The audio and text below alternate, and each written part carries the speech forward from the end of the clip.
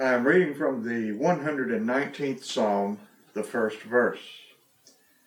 Blessed are the undefiled in the way, who walk in the law of the Lord. In times of trouble and distress, the Word of God becomes more and more precious to us. During the recent pandemic, God's people learned afresh how important it is to study Scripture, and not just to study it, but to realize what a treasure we have in that book we have come to know as the Holy Bible. The Scriptures contain many descriptions of how precious and valuable the Word of God is. But the longest treatment of that topic is found in the 119th Psalm, which, as you know, is the longest chapter in the Bible, containing 176 verses. The subject of the 119th Psalm is the Word of God. If we really want to know how wonderful the Word of God is and what use we should make of the Word of God, the 119th Psalm is the place to go. This psalm is one long hymn of praise and thanksgiving for the gift of the Holy Scriptures.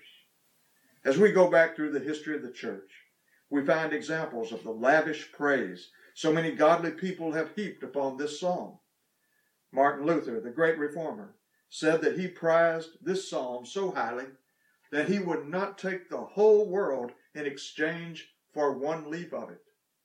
Spurgeon said that the 119th Psalm might well be called the Holy Soul's soliloquy before an open Bible.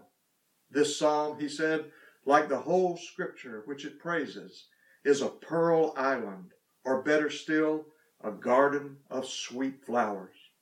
Spurgeon pictures a person standing before an open Bible, and that book is so wonderfully beautiful to him that he just starts pouring forth praise for the Scriptures.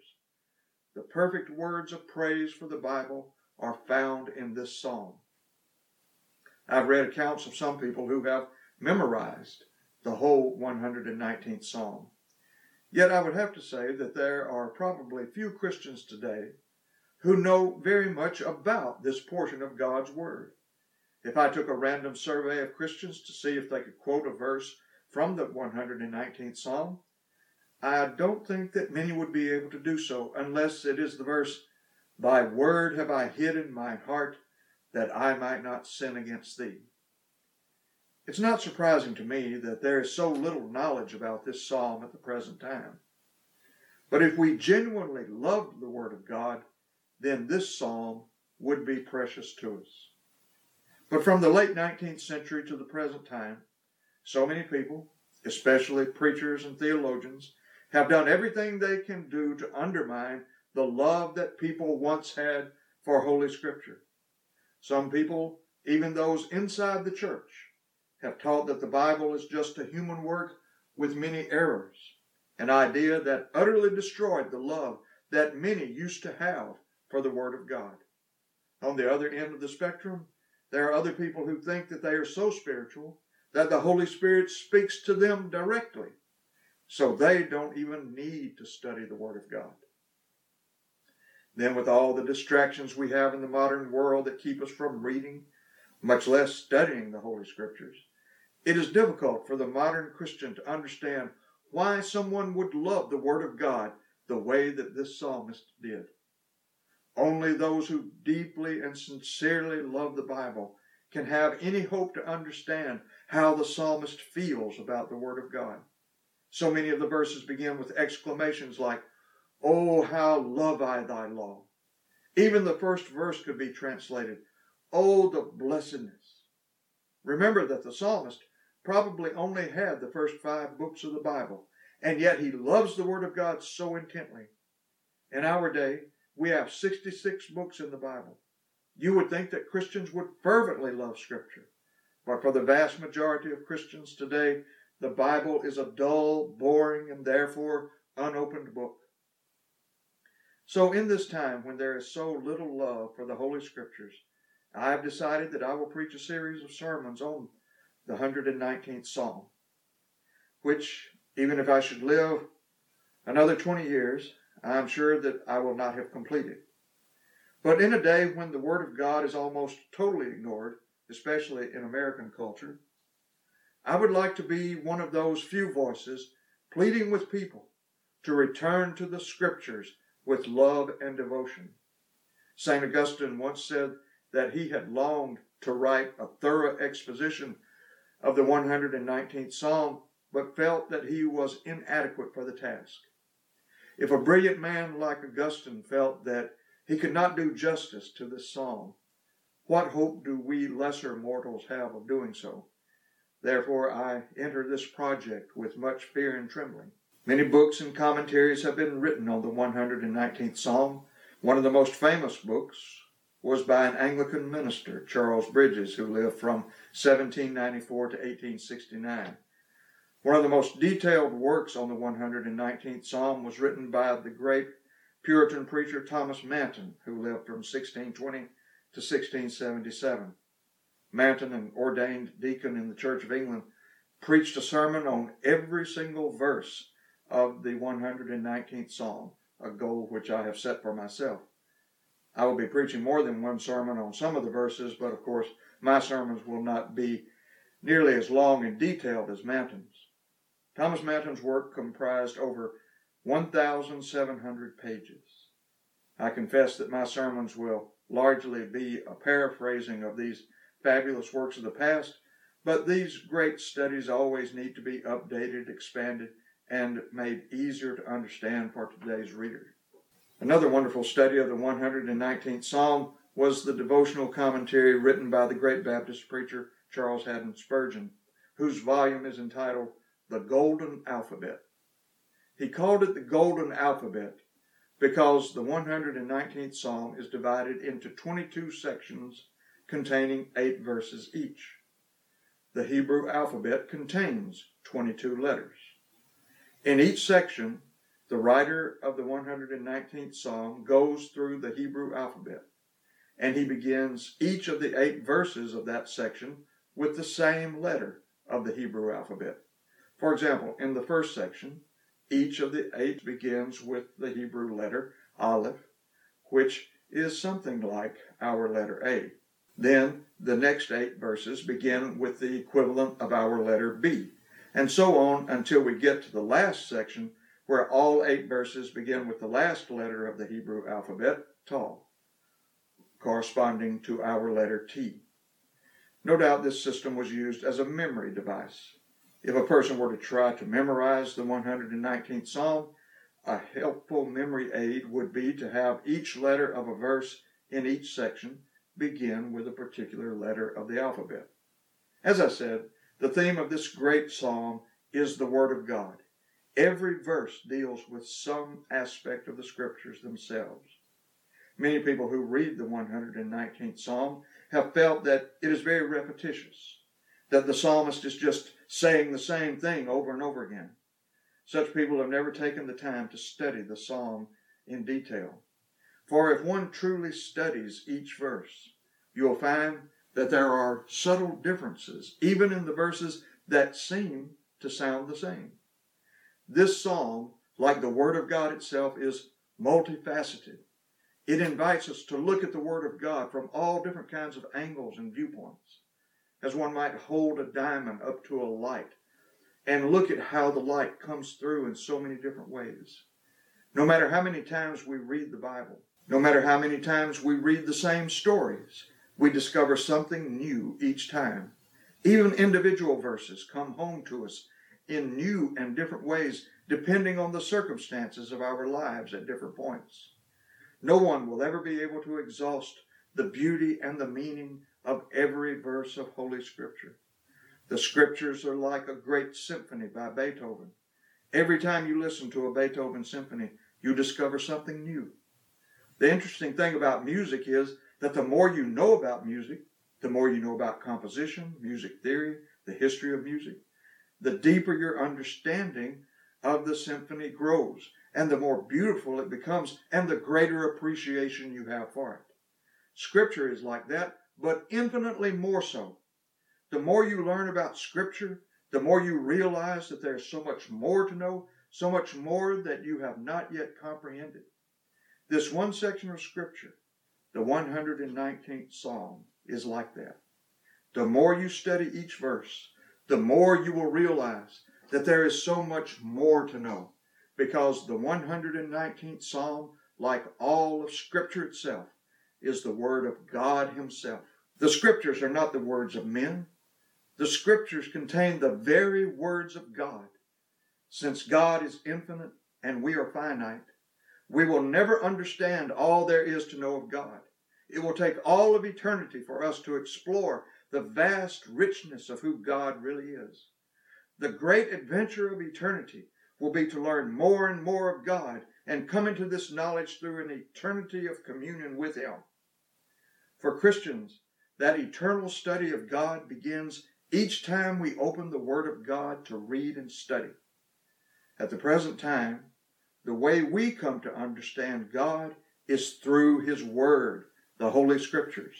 This is where God has spoken to us, and this is where He will always speak to us. If you want to hear the voice of God, it's not difficult. Open the pages of Holy Scripture, and there He will speak to you. The words of Scripture are His very words, and if you began studying this book today, 24 hours a day for the rest of your life, you would never come anywhere close to understanding all the richness contained in this book. Since God is revealed in the pages of Holy Scripture, the 119th Psalm will help us to understand why we should value the Word of God so much. Philip Henry, the father of the famous Bible commentator Matthew Henry, encouraged his children to take one verse of the 119th Psalm each day and meditate on it. By doing so, a person would have meditated on each verse of the Psalm twice each year. The reason Philip Henry wanted his children to do this was because he said, it will bring you to be in love with the rest of Scripture. How true that is. If you can absorb something of the psalmist's love for Scripture described in this psalm, then you will learn to treasure every word of Scripture from Genesis to Revelation. The 119th Psalm tells us why the Word of God is so important, why we should meditate upon it constantly, and why we should love it. When we study the 119th Psalm, we will see that it does more than increase our love of Scripture. We will also learn how to live in a way that is pleasing to God in every circumstance of life. When Charles Bridges wrote his wonderful commentary on the 119th Psalm, he entitled it, Exposition of Psalm 119, as illustrative of the character and exercises of Christian experience. In other words, the 119th Psalm describes what it is like to be a Christian, the many joys of the Christian, the many trials and sorrows of the Christian life, and how the Christian goes through all these experiences with the Word of God constantly on his mind and in his heart.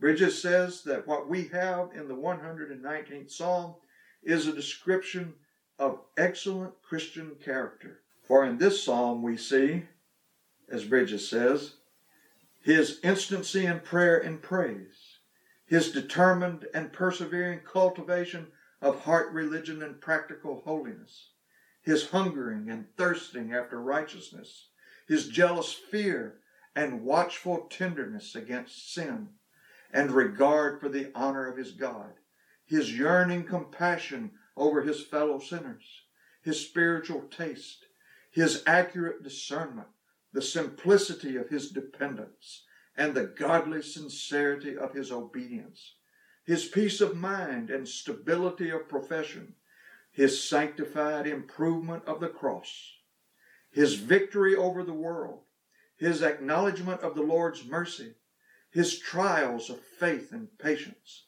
his heavenly liberty in the ways of God, his habitual living in his presence and under the quickening, restraining, directing, and supporting influence of his word. Have you ever realized, like Bridges, that the depths of Christian experience are described in the 119th Psalm to that degree?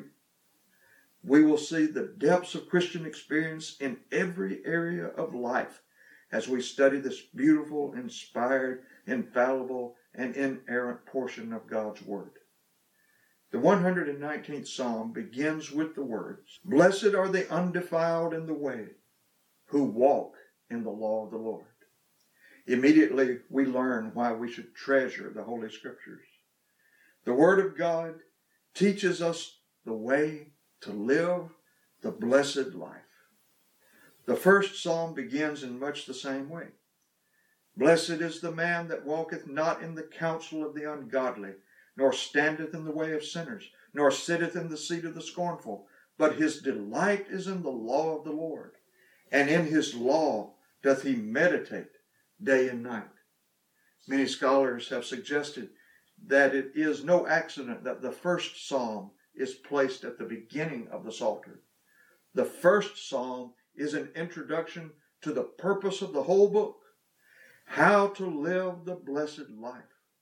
We could say that the 119th Psalm is an extended commentary on the first Psalm.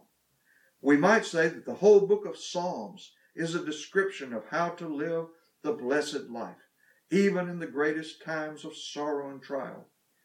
Isn't it interesting that when our Lord begins perhaps the most famous sermon in the history of the world, the Sermon on the Mount, he begins by saying, "Blessed are the poor in spirit," and then follow 8 more blesseds. The psalmists and our Lord himself wanted us to know what the blessed life is. The word blessed is not a word that we use very often in our day, unless we're quoting Scripture itself. So we need to understand the meaning of this word in Hebrew and its equivalent in Greek. Some of the words that are put forth to describe the meaning of this word are privileged or highly favored. Some have said that the word could mean to be envied. Others have paraphrased this word to mean to be congratulated. If we're searching for one word that comes close to blessed, it might be the word happy. Sometimes the King James Version translates this word as happy. In John 13:17, our Lord Jesus said, "If ye know these things, happy are ye if ye do them." Again, we see the relationship between knowing the truth, obeying the truth, and being happy. Some have translated Psalm 119:1 as, "Oh, the happiness." By the way, it is correct to put this statement in the form of an explanation. This verse is not so much a command to live this way so that we will have the blessed life. Rather, it is a statement of fact. The psalmist is looking at the people who are undefiled in the way. He is looking at those who walk in the law of the Lord, and he's saying to himself, how happy they are. Since the word blessed in the first verse is in a plural form, some have thought that perhaps we could say, "Oh, the happinesses." How many different ways are those people happy who love the Word of God and who live in obedience to it? They are happy on an infinite number of levels. Would you like to have that kind of life? A life where you experience true and genuine happiness in so many ways that nothing could ever take this happiness away from you? The psalmist shows us how that kind of life is possible. And he tells us repeatedly that this kind of life is achieved in one way: studying, believing, loving, and obeying the Holy Scriptures. For it is through the Holy Scriptures that we come to know the Lord Jesus Christ, the way of blessedness himself. In the coming studies, we'll see how the Word of God leads to the blessed life. Amen.